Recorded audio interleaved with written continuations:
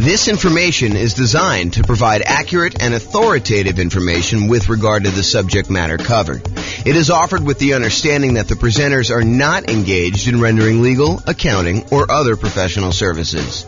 If legal advice or other expert advice is required, the services of a competent professional should be sought. Welcome to the Sandy Springs Real Estate Investing and Real Estate Financial Planning Podcast. Learn all about investing in real estate in Sandy Springs, Georgia, with a combination of real estate financial planning and modeling with numbers specific to Sandy Springs, plus syndicated, more generalized recordings of live and pre-recorded real estate investing classes, not all of them specific to Sandy Springs. Be sure to stay tuned after the podcast for a message from our sponsors. Well, good morning and welcome, everyone. I am your host, James Orr, and this is another class in the series on Deal Alchemy. Deal Alchemy is the somewhat magical process, or seemingly magical process, where we move returns from one of the areas of return that we get with investment properties to more than one. And sometimes we're trading a couple for a few or one-to-one, but we're really just moving returns around. And today's Deal Alchemy class is about converting cash flow to debt pay down. And you're like, what? Wait a minute, James. Most of us prefer to have cash flow. So why are we taking cash flow and we're trading it in exchange for debt pay down? Well, because by doing so, it gives us a higher return in both dollars and return on initial investment. So there's one reason why you might want to consider kind of moving the return from cash flow to debt pay down. So we're going to jump into it. This is part of the series of classes we're doing on Deal Alchemy. I think last week we talked about improving cash flow. I think we did through lease options, if I'm not mistaken. I think we did lease options last week where we used a new strategy and we changed how the returns got kind of moved around in the different areas. So, alchemy, for those that don't know the definition, this is the dictionary definition of alchemy, a seemingly magical process of transformation, creation, or combination. And really what we're talking about doing here is we're talking about magically moving the returns from the 4 different areas of returns plus the reserve return we get when we buy investment property. You know, you've got appreciation, the tendency for property values to increase over time. You've got cash flow, kind of like you take all of your income from the property, from rent and anything else you're doing with the property. You subtract out all of your expenses, including taxes, insurance, your mortgage payments, maintenance, your property management, like all of those things, vacancy, all those things get subtracted out. And what you're left over with is cash flow. Then you've got debt pay down, the amount of the loan that you're paying down every single month on that particular property. And then you've got the tax benefits of owning the property. The cash flow from depreciation is what we call it.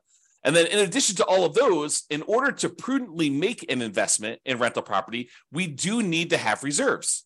And so when we have reserves, we could take those reserves, we could set those aside. And because we're using them to make sure that we are able to maintain and own that property conservatively, then we can actually put the small return that we're earning on those reserves as part of the overall investment. Because you need the reserves in order to make the investment, now we can actually include the return we're earning on those reserves as part of the overall return that we're earning, okay? And you may have seen me kind of display this in this format, where I talk about appreciation, the property value is going up, cash flow, which is all the income minus all the expenses, debt pay down, which is paying down the loan, the tax benefits or the cash flow from depreciation, and then plus the return you earn on reserves. And then we have a total in the middle. And we can have this visual show both dollar amounts that we're earning, how many dollars in appreciation we earned, how many dollars in cash flow, how many dollars we paid down the loan, how many dollars we're getting from the tax benefits, and how many dollars we earned on the reserves. Or we could think of it in terms of the return on something, the return on our initial investment, or the return we're earning on equity, or the return we're earning on true net equity, like the equity we'd have after we sell the property and pay all the expenses, like real estate commissions, closing costs, capital gains taxes, depreciation recapture tax, like all of those things. When you subtract all those out, then we have what is left over, true net equity, and we can calculate returns on those as well. So let's talk about moving cash flow to debt pay down. And you may be surprised as to what happens here. This is kind of interesting. So instead of choosing to emphasize cash flow on investment property, let's say you do a 15-year mortgage instead. If we had gotten a 30-year mortgage, our cash flow would have been better. The payment on a 30-year mortgage is usually lower than the payment on a 15-year mortgage for the borrowing the same amount. And you also get a slightly better interest rate when you do a 15-year loan versus doing a 30-year loan. But even with the improved interest rate, the payment is still going to be overall higher because you're paying off a certain dollar amount. You know, if you're buying a $400,000 property and you're putting 25% down, you're paying off $300,000 worth of loan over a 30-year period or over a 15-year period. In order to pay it off over 15 years, your payment has to be higher in order for you to pay that thing off. Okay. So what we're really talking about is worse cash flow when we move from a 30-year loan to a 15-year loan, but much better debt pay down. Okay, so you're going to see that we're moving the return we're earning from cash flow into the debt pay down portion of that return quadrant, and we're looking at that and seeing how much of an impact that has.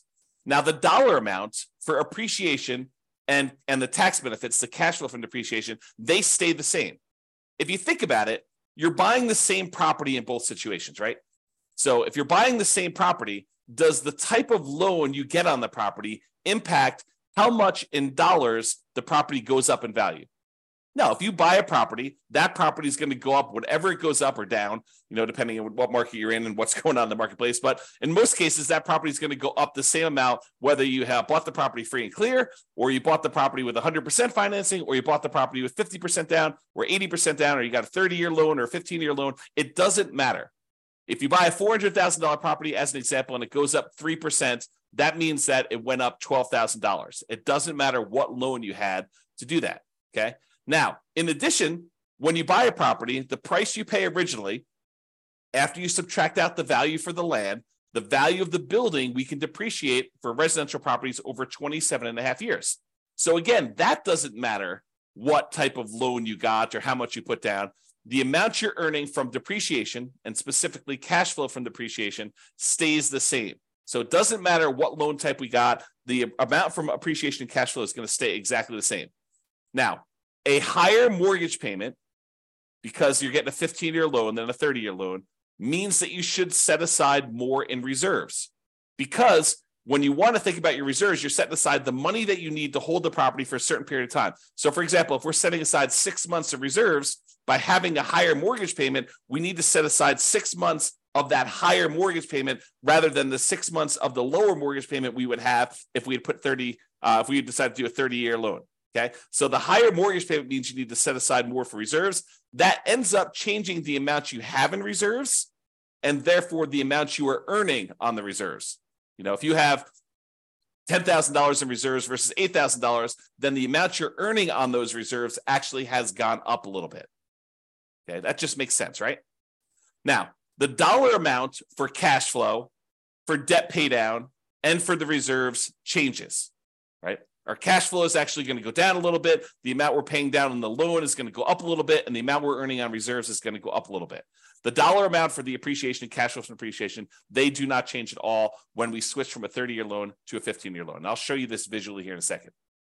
Now, more reserves also means that we have more in the denominator when we're calculating our return on investment calculations, okay? Because we count the reserves as something that we needed to invest in order to buy the property. So in order to go acquire property, we definitely need the down payment amount. We definitely need the closing costs. But what I'm telling you now is you also should set aside the reserves you need in order to prudently own that investment property. And by putting that reserve aside, then that should count as part of the amount of money you needed to make the investment in that rental property. So that needs to be included when we do our calculation for return on investment. Anyone who is using like someone else's spreadsheet, not the world's greatest real estate deal analysis spreadsheet that automatically does this for you, but anyone using these other spreadsheets, you're analyzing your deals incorrectly. Another way of saying it is you're lying about your returns. If you think about it, if you're using someone else's spreadsheet and you're analyzing a deal and you're saying, look, I'm getting this return, and you're not including the amount you need for reserves in your return on investment, you're basically saying, you know, either one of two things happening. Number one is you're actually saying that you can make this investment without the reserves, which you cannot. I mean, the lender's going to require reserves. So that should tell you something, that they're going to require it if you go do the thing. And that you think that you can make this investment safely without having some money set aside for reserves in case there is any type of vacancy, or you do need to make some repairs on the property, or there is some CapEx or something like that. So we all know that you need reserves. So if you're not saying that you have reserves in here, then you're lying about your return. So you have to include the reserves on there in order to make a true calculation of what your return on investment is. Doing it any other way is lying about your return. It's inflating your return. It's the return you tell at a cocktail party when you want to brag about how you're doing in your real estate investments, right? I mean, that's what you're doing. You're going to tell your friends, look, I put no money in this deal, so I'm getting an infinite return on my investment. There is no way you can have no money in a deal because you have to have reserves. So you're always going to have something in the denominator. Okay? All right. Enough of that little side tangent there. So what having more reserves means, you have more investments in your return on investment calculations. That means it's going to be a smaller overall return on investment for the same dollar amount. So in other words, the appreciation dollar amount, if it's $12,000 that the property went up in value, and now we divide by the return on investment, the investment part of that, if you have to have more in reserves, that means that the overall return on investment, the $12,000 divided by what you had to put into the deal, is going to be smaller when we increase our reserves. And we increased our reserves because we went to a 15-year loan versus a 30-year loan, which means that our monthly payment is going to be higher. Okay, so let's look at this visually and see what's going on here. So this is where we have the traditional rental. We have this amount in appreciation. We've assumed it's $11,011 per year. Cash flow is $2,330 in the first year. The amount you pay down in the loan is $2,779. The tax benefits from the cash flow from depreciation is $1,700. Okay, so these four plus the amount you're earning on 12 months of reserves at 8% is $2,203. So the total amount you're earning is $20,023. That's your return by buying this property in the first year. Now, by going and converting this and this is a 30-year loan, by going and converting this 30-year loan to a 15-year loan, we're going to change the return from cash flow. Your cash flow is actually going to go down a lot, and your debt pay down is going to go up a lot. However, the appreciation dollar and the tax benefit dollar are going to stay the same, and the reserves are also going to change because we need to have more reserves. Okay, so when we do that, it looks like this, the 15-year mortgage on the right. So appreciation is the same. The amount in cash flow went from $2,330 positive, about $200 a month, to now it's negative $4,024. And you're thinking to yourself, James, that's crazy. I went, almost $6,400 worse by doing this 15-year mortgage. Yeah, you definitely did. But where did that return go? It went from cash flow down to debt pay down. And you'll notice it's not one-to-one. It's not like you move $6,400 down in one spot, so you obviously go up $6,400 in another spot. It is not a one-to-one correlation. You don't get $1 by moving it from one spot to another. Sometimes it's a lot more. Sometimes it's less. Okay, so you got to go and look at the math and see what happened here. So now we went from earning $2,779 paying down the loan. So now we're paying down $10,551. Just by changing from a 30-year loan to a 15-year loan and the slight changes that are related to that. The one change that's probably most predominant is the fact that your interest rate is a little bit better on a 15-year mortgage than on a 30-year mortgage. Okay, so now the tax benefits also stay the same. They're both $1,700. And because we had to increase our reserves, we went from earning $2,203 to earning $2,762. Okay, so that's about $500 more. Now, overall, the return went from $20,023 for the entire thing, all 5 areas of return, when you had the 30-year traditional rental. Now it's going to be $22,000 even. So you increase your overall return by about $2,000 just by changing the loan. But the characteristics of the investment are very different, right? Is this when we talk about the return quadrants, a lot of times we talk about the 2 top ones tend to be market specific, market dependent, and they tend to be more speculative in nature. Do we really know that a property is definitely going up in value next year? No. we're speculating that we're going to see appreciation on the property. And if you came to the class yesterday, watched the video yesterday, I went through all the data for the last 133 years, showing you what the chances are of you seeing positive appreciation in the marketplace. Okay, so the top two quadrants are speculative. We don't really know what appreciation is going to be. We're speculating that it is going to be going up in value. It could go down. It could stay the same. It could go up. It could go up more than what we're estimating. It could go down more than what we're estimating. Really, we don't know. It's speculation. The same thing is true for cash flow. And a lot of people, especially newer investors, want to argue with me. They're like, no, cash flow is fixed. I know the rent I'm getting on my property, and I know the amount of my expenses. And I'm telling you, you do not. Rents change over time. Sometimes rents go up. Most of the time, rents go up. However, rents can go down. You could have gotten really lucky and got really high rent last year. And this year, because your tenant had to move out, you had a vacancy, your tenant got evicted right between Thanksgiving and Christmas, and you tried to re-rent the property between Thanksgiving and Christmas, and you did not get the rent you thought you were going to get, and now rents are lower.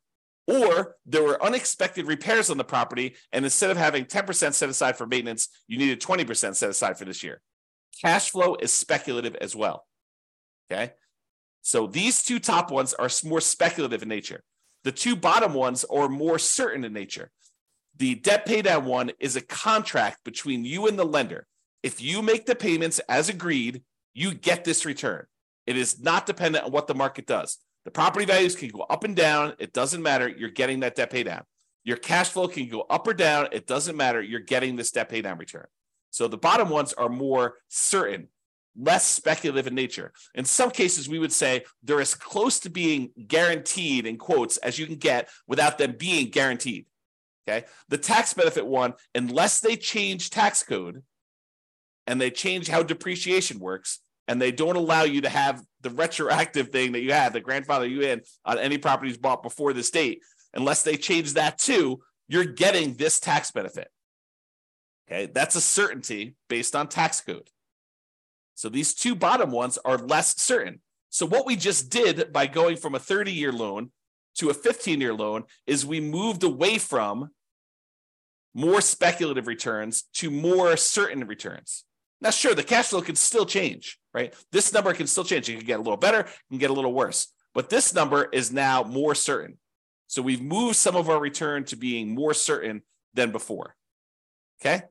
And the return on reserves, those are somewhat speculative as well, depending on what you're investing in, right? We've assumed you're earning 8% return on the reserves that you have, and that's you assuming that you're investing in whatever you want. In most cases, I think a lot of folks are going to invest in some type of index fund and have some type of ratio where they're going to keep a certain amount liquid in savings and then a certain amount in addition in backup reserves, where if they had to access it, they have the money available, and that's how you're earning that return. Okay? So if we look at those returns, that's what happens in terms of dollars. Now let's look at it in terms of what the percentage return on investment was. So before, the appreciation return was 8.97% return on investment. We took this $11,011 and we divided it by the amount of investment we needed to make, including the reserves, in order to get that dollar amount. And so it's 8.97%. The return from cash flow was 1.8%. The return from paying down the loan was 2.29%. The return from the tax benefits, the cash flow from depreciation, was 1.38%, and the return on your reserves was 1.79%, for a total return on investment with 12 months of reserves, that's what R12 is 16.24%. That's for the 30-year loan. Now, when we go to the 15-year loan, the return from appreciation and tax benefits, they do change, even though the dollar amount is the same. The dollar amount is still that $11,000 or the $1,700, but because the amount we have as our investment, we increased our reserves, so that amount went up. The overall return actually went down a little bit. So appreciation went from 8.97 to now 8.49. It dropped a little bit, not because we're earning less in dollars. In fact, we're earning the same in this case, but overall on all of returns, we're earning a little bit more. But because the amount we had to invest increased the tiniest bit from that extra reserves. Okay, so the overall appreciation rate went down a little bit. Cash flow went down a lot because we converted that 30-year loan to the 15-year loan. Now we're negative 3.23. The debt paydown return went from 2.29 way up to 8.21, and the tax benefit one dropped just the little tiniest bit because of those extra reserves. And the amount we earned on reserves went from 1.79 to 2.13.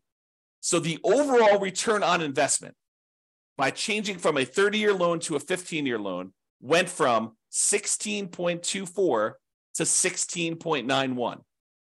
We increased our overall return on investment, even though we increased our investment amount a little bit by adding the additional reserves, by going from a 30-year loan to a 15-year loan. And that is why, even though the overwhelming majority of real estate investors, especially newer investors, are hyper-focused in on cash flow, and I think it's partially because they believe that that's what's going to get them to financial independence fastest, when that may not exactly be true. We'll talk about this in another class, but the idea is they think that they're going to use the cash flow in order to be FI, when in fact, some of the properties that they're going to own will probably be their cash flow properties, but other ones are going to be used as rocket boosters to get higher returns. Then you're going to either sell or refinance, or in other words, get rid of those, use that money in order to then pay off other properties. That tends to be one of the faster ways to achieve financial independence using real estate.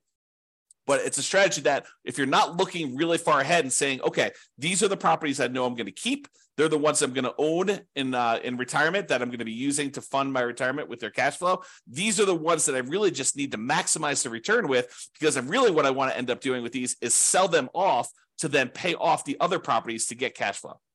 So you need both in most cases, unless you're just willing to buy the properties you need and let the cash flow increase over a long enough period of time. But it's faster for you to do the other strategy, where you sell off some properties and you end up paying off other ones. And if you've come to some of the classes where we talk about the comparing the strategies, in the 304 markets across the US where we've done the analysis on all these, then you'll see that sometimes it's better to use those more aggressive payoff strategies later on, which means the rocket booster, the improved overall return tends to be better. And that could be an example here. Okay. Now, sure, you do need to account for, the negative cash flow and how you're going to fund that negative cash flow, and whether you're thinking about it as an investment or you're thinking about it as setting it aside. Yes, there's all those discussions, which we talk about in other classes. Okay. All right. I just want to show you what the difference was in the amount you needed for reserve. So this shows you the total amount you needed for your investments when you're talking about return on investment. So when we do the traditional rental, it's $134,000 in order to buy this property, or $141,000. So an increase by about $7,500 or so. $7,600 is what the difference was that you needed to have in reserves to go from that 30-year loan to the 15-year loan. Okay. And then this just breaks down where the returns come from. It's just the same numbers that we had before, where it's just showing you the values doing that. And then this is your return on investment numbers to kind of give you an idea of what those are. All right. So in conclusion, we can utilize deal alchemy to modify where the returns are coming from. We can move the returns around. We could say, hey, let's give up some appreciation in order to have improved cash flow, like we talked with lease options. Or we could say stuff like, let's give up some cash flow in order to improve debt pay down and improve our overall return. That's what we covered today. And there's other variations to this, which we'll cover in future classes on deal alchemy. One example, the one that we did today, is changing the term of the loan, 30-year mortgage to a 15-year mortgage, to see how that changes things. And moving returns is not always a one-to-one change. You don't get a 1% improvement in debt pay down in exchange for giving up 1% in cash flow. Sometimes it's more than one, sometimes it's less than one. And reminder, returns are different. They have different characteristics. Some are speculative, some are more certain, some are cash now, which is the right-hand side of the quadrant, some are cash later, which is the left-hand side of the quadrant. So they have different characteristics, which changes how the overall investment acts. One of the things that I don't think a lot of people realize, especially people coming in new to real estate investing, is that not all real estate investments are the same. And that you can change how you approach the investment, and it changes, absolutely changes how the returns are balanced, like where they are. Is this more of a speculative play? Is this more of a certainty play? Is this more of a cash now play? Is this more of a cash later play? And that not, if you go out there and you say, I made a real estate investment, your risk characteristics of making that deal can be very, very different than someone else doing a different deal, even though you're both buying single family homes. All right. So deal alchemy can do more than just change the numbers. It can change the characteristics of the investment. And sometimes this changes more than just the returns. Sometimes it somewhat indirectly can impact the investment in the return on investment calculation, like we saw with reserves here. All right, that's all I got. Hope you guys enjoyed the class. This has been James Orr. Have a great weekend, everybody. It's Friday, and we will see you all on Monday. Bye-bye for now. With home prices up, mortgage interest rates up, and rents up, but not quite enough to counteract the higher prices and interest rates, cash flow on rental properties in Sandy Springs is harder than ever. Book a call with the Real Estate Financial Planner to apply our proprietary 88 strategies to improve cash flow on your rentals. See the show notes for a link to schedule your call and improve your cash flow today. If you're a real estate agent, lender, or professional in Sandy Springs that wants to help our real estate investor listeners, consider reaching out to learn about collaboration opportunities with this podcast.